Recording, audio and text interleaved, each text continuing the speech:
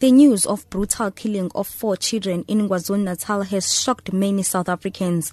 Some have expressed outrage at the allegation that the mother had left her children alone while she was in a nearby tavern.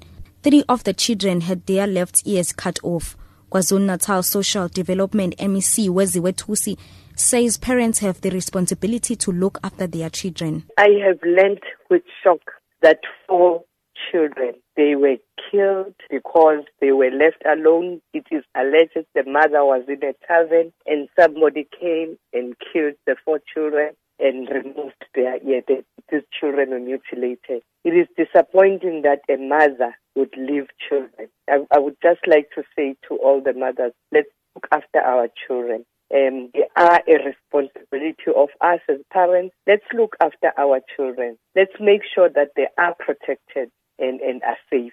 Chairperson of Traditional Healers in KwaZulu-Natal, SAfm, says these alleged ritual killings tarnish the image of traditional healers.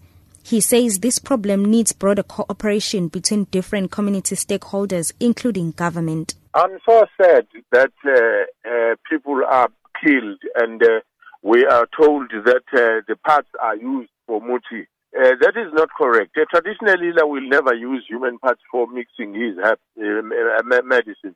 The people that are doing this are sorcerers. They are wizards. They are criminals that just kill people.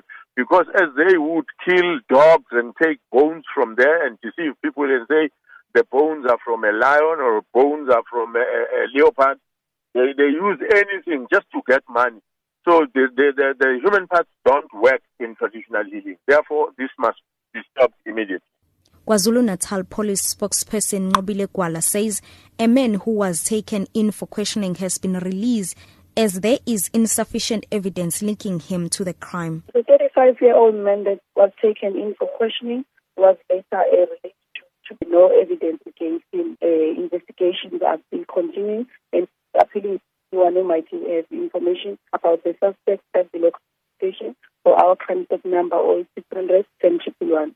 Police say a case of child negligence is being investigated against the mother of the 4 children. I'm Hloniphile Fakazi, SABC News in Durban.